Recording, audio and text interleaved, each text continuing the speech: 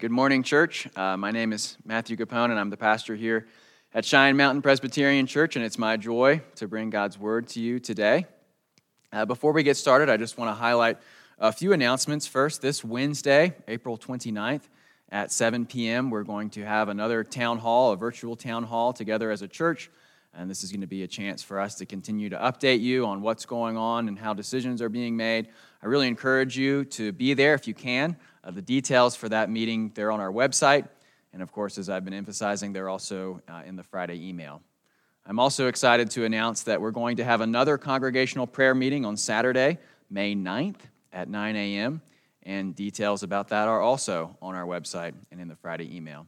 By the way, our website is www.cmpca.net.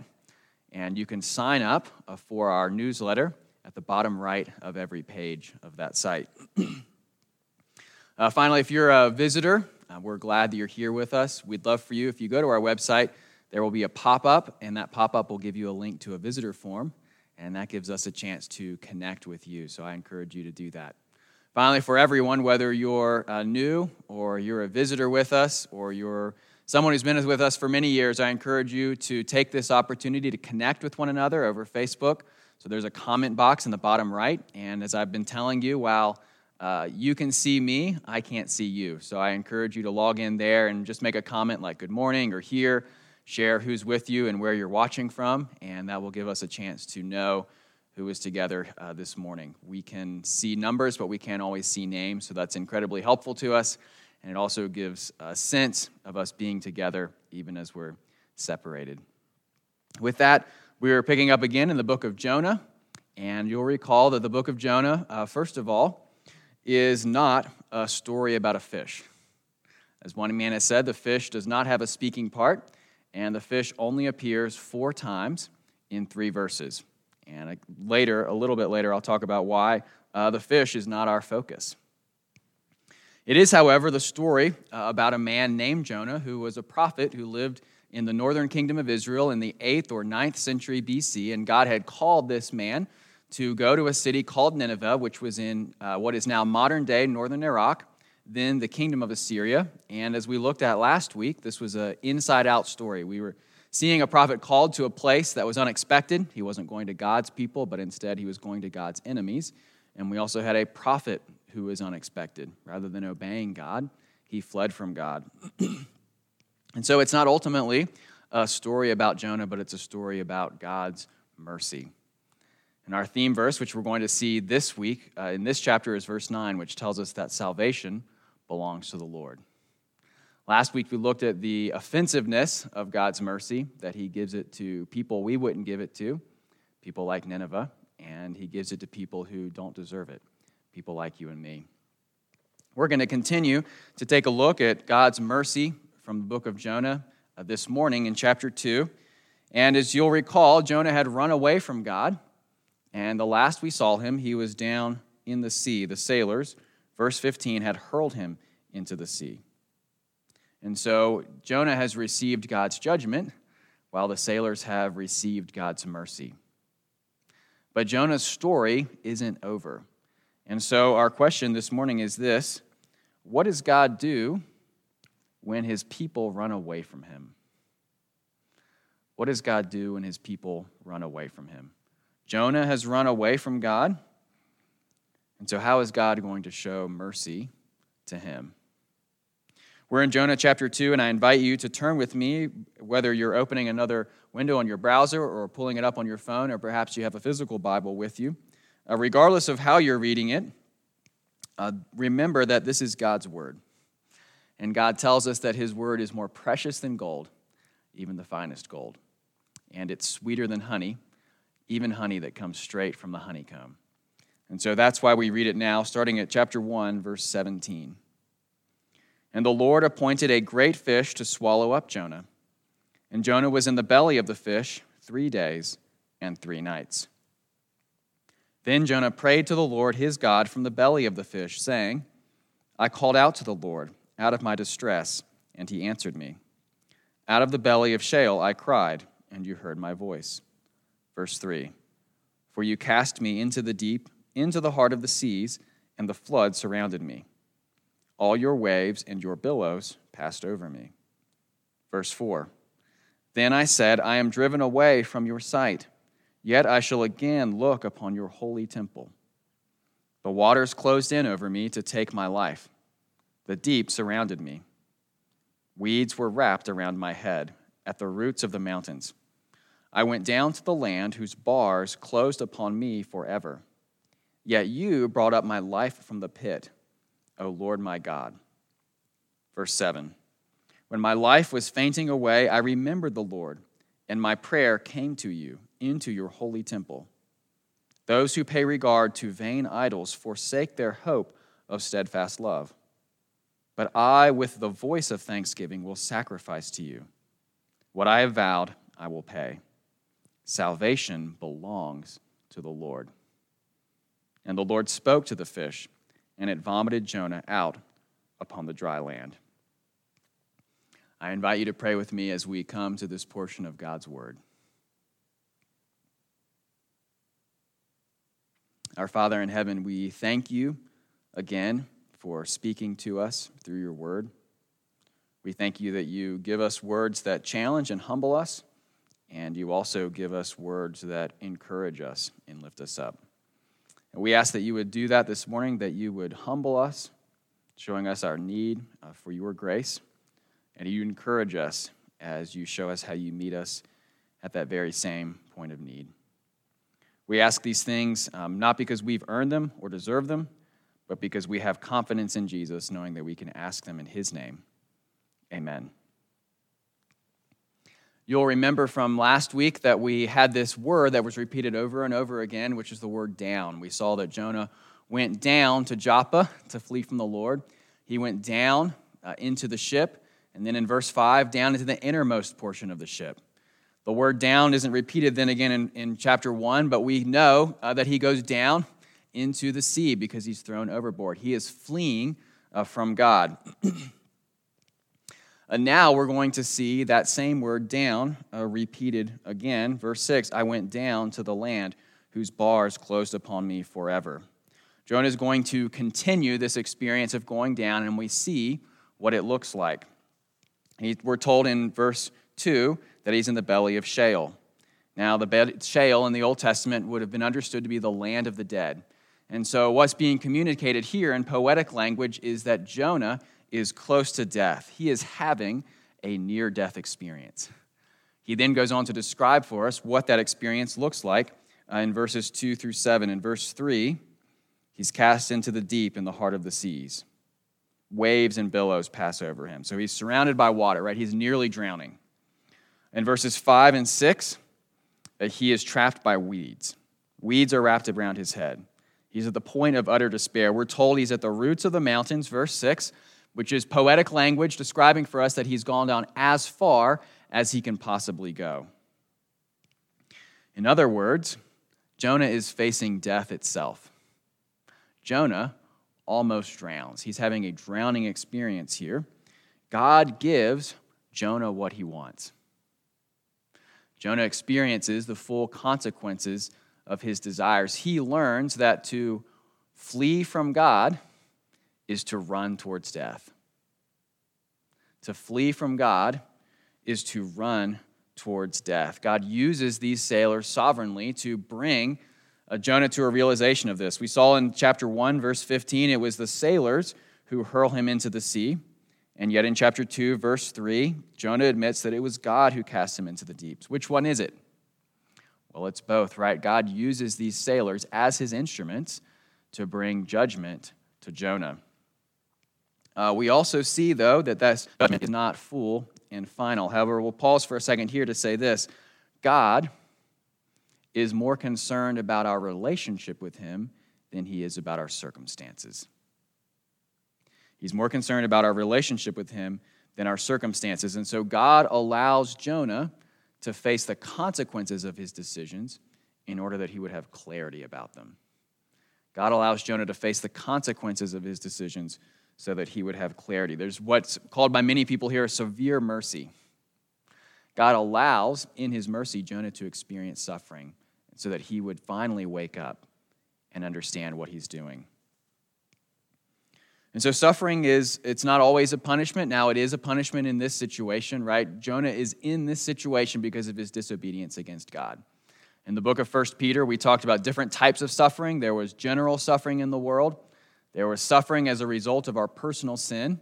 And then there was suffering for the name of Jesus. Jonah's suffering here would be suffering for his personal sin.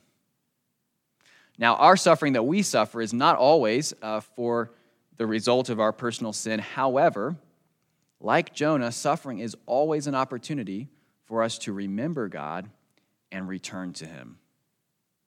Suffering is always an opportunity for us to remember God and return to him. And so God uses Jonah's suffering in this situation to bring him back.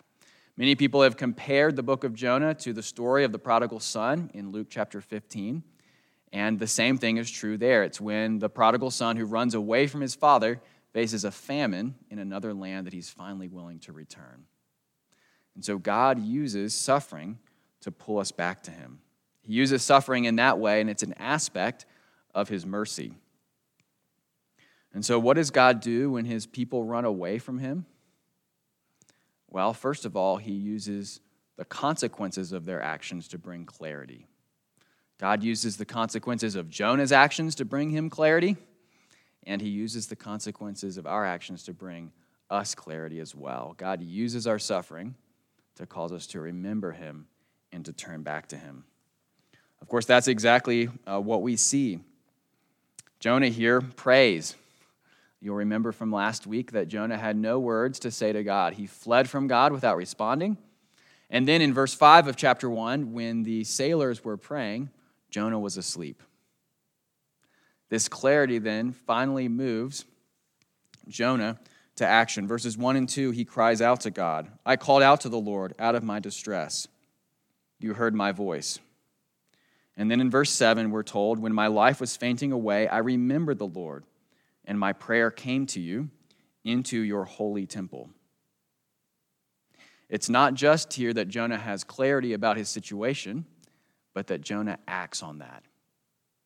God uses suffering not just to bring clarity to Jonah, but also to cause him to return. God uses the consequences not just to bring clarity, God uses consequences to bring us back as well.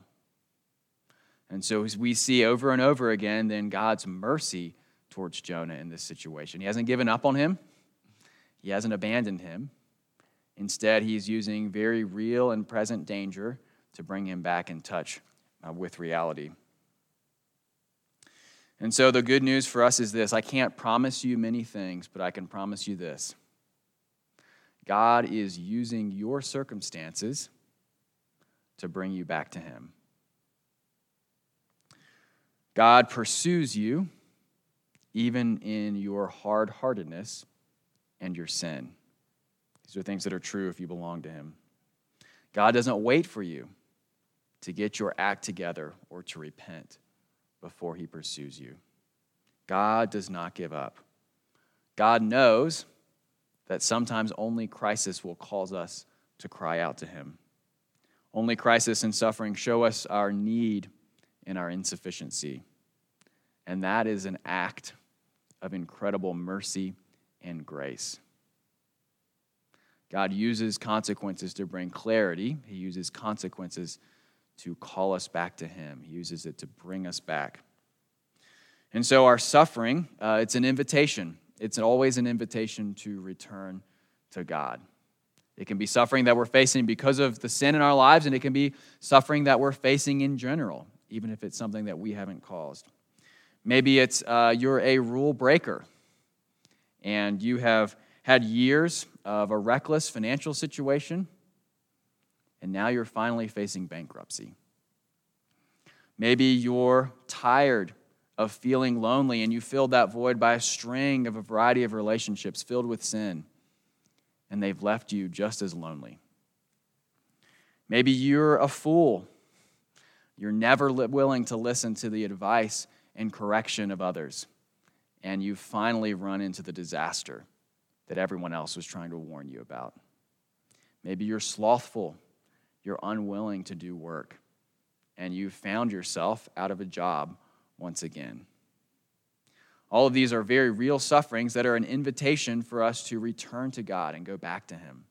They're an opportunity that God has to give us clarity about the consequences of our sin, about the ways that we've separated ourselves from Him. Because, of course, God cares much more about our relationship with Him than about our circumstances. Maybe you're a rule keeper, and you've faced consequences for that. Obedience from your children has been more important to you than your relationship with them. You'd rather win than learn when you have conflict with family and friends. And suddenly you find yourself all alone. You've lost those relationships. That's an invitation from God to you to return. Suffering is a chance for us to wake up. It's a chance for us, like Jonah, to understand the serious situation that we're in because of our sin, and also, like Jonah, to cry out to God, knowing that He's a God of mercy and compassion. Suffering is always an opportunity for us to see reality as it is, and it's an opportunity for us to return to God. That return is something that has power. And it has power because, as we'll see next, God doesn't just pursue, He also rescues. God doesn't just pursue, He also rescues. It's one thing for Jonah to cry out to God, right, as he's drowning, but of course that might not do any good. He might continue to drown and ultimately die. But that's not what we see in this situation, because God answers those who call out to Him. And so His rescue is here. Of course, we saw His rescue in verse 17 of chapter 1. He appoints a great fish to swallow up Jonah. That's God intervening to show him mercy in that situation. But then Jonah also tells us about God's rescue in verse 2. I called out to the Lord, and He answered me. Out of the belly of Sheol I cried, and you heard my voice. Verse 6. Jonah's been going down, as we've discussed. At the roots of the mountains, I went down to the land. And in this same verse, when he calls out to God, he goes up. Yet you brought up my life from the pit, O Lord, my God. We see here then that God rescues anyone and everyone who cries out to Him for help. The difference in this world is not between those who are good and those who are evil. It's not between good, moral people and wicked, immoral people. The Bible tells us that all of us are full of sin and we deserve God's judgment. And so the difference is simply between those who are willing to cry out to God for mercy and those who are not. The challenge of judgment is that everyone deserves it. The offer of mercy is that God gives it to anyone and everyone who asks Him for it. That goes back to what we discussed last week, that God's grace, His mercy, is offensive because He gives it to people that we would not give it to. God then uses consequences to bring clarity. He uses consequences to bring people back to Him, and He also rescues people from the consequences of their sin. That's what God does when His people run away from Him. That's how God shows mercy. We noted last week that Jonah is supposed to be the character that we associate with. He was meant as Christians. He was meant to be an Israelite and the character that the Israelites would associate with in this story. They would think, this is our man. And they would be let down when their hero turns out to be the one who behaves poorly. And the people that they are different from, the sailors, turn out to be the ones who behave well. Again, in this chapter, this is a way that God uses this book to underscore and highlight His mercy. Why is the Israelite the slow and whiny one? Why is it the sailors who don't know God, who pray in chapter 1, and God's prophet who knows Him, who waits until chapter 2 to pray? Well, God's mercy is for undeserving people. God offers mercy, as we saw last week, to people we would not offer it to. God works with people like Jonah who still don't fully understand His grace. God gives his mercy and his grace to people who don't deserve it. He gives it to people like Jonah, and he gives it to people like you and me. And so there's something humbling here for us. We are like Jonah. We're meant to see ourselves here as people who are sometimes hard-hearted and reluctant. People who often run away from God and his commands, run away from the responsibilities that God's given us. And yet there's also something incredibly encouraging. God shows mercy to Jonah, and God will show mercy to us. And so why isn't there more emphasis on the fish? Why does the fish only appear 4 times in 3 verses? Well, the reason is this.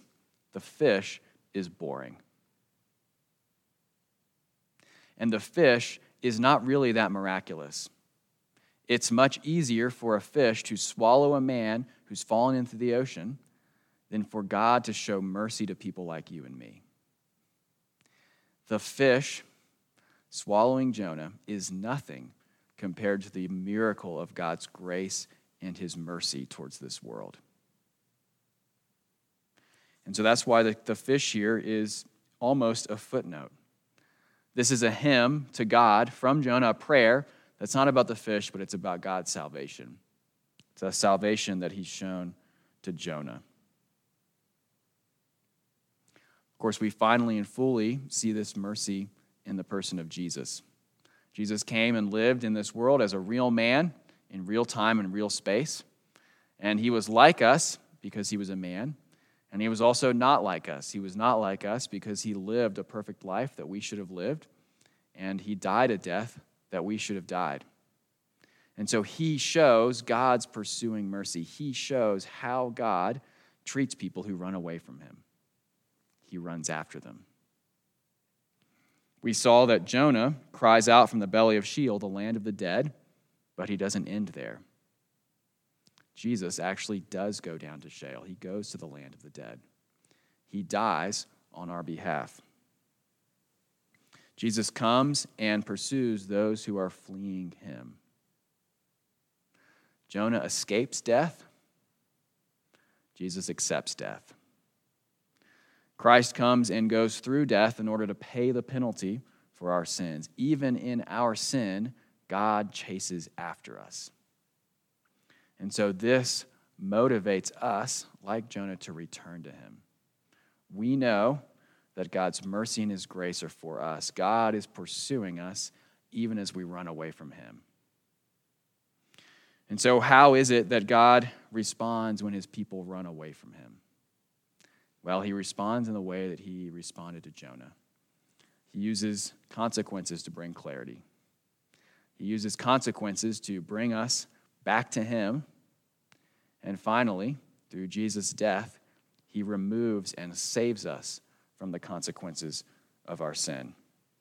And so we can summarize the answer to that question in this chapter with Jonah's words in verse 9. But I, with the voice of thanksgiving, will sacrifice to you. What I have vowed, I will pay. Salvation belongs to the Lord. Please pray with me. Our Father in heaven, we thank you that if we're still alive in this world, our story is not over. And we thank you that as we face suffering, we know that you haven't abandoned us, but instead you're pursuing us. You invite us to return back to you. We ask that you would do that this morning by your Spirit, that you'd move in our hearts to understand your grace, the depth of your love for us, that even as you loved a small and whiny and negligent prophet, so you also love us. Please use that in our lives to draw us back to you, just like Jonah crying out to you for mercy and being restored. We thank you that we don't have to earn any of these things or deserve them because we ask them in the name of Jesus. Amen.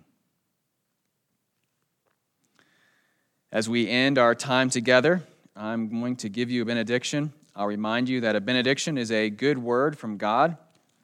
It's a word that's true in the midst of a world filled with words that are not true.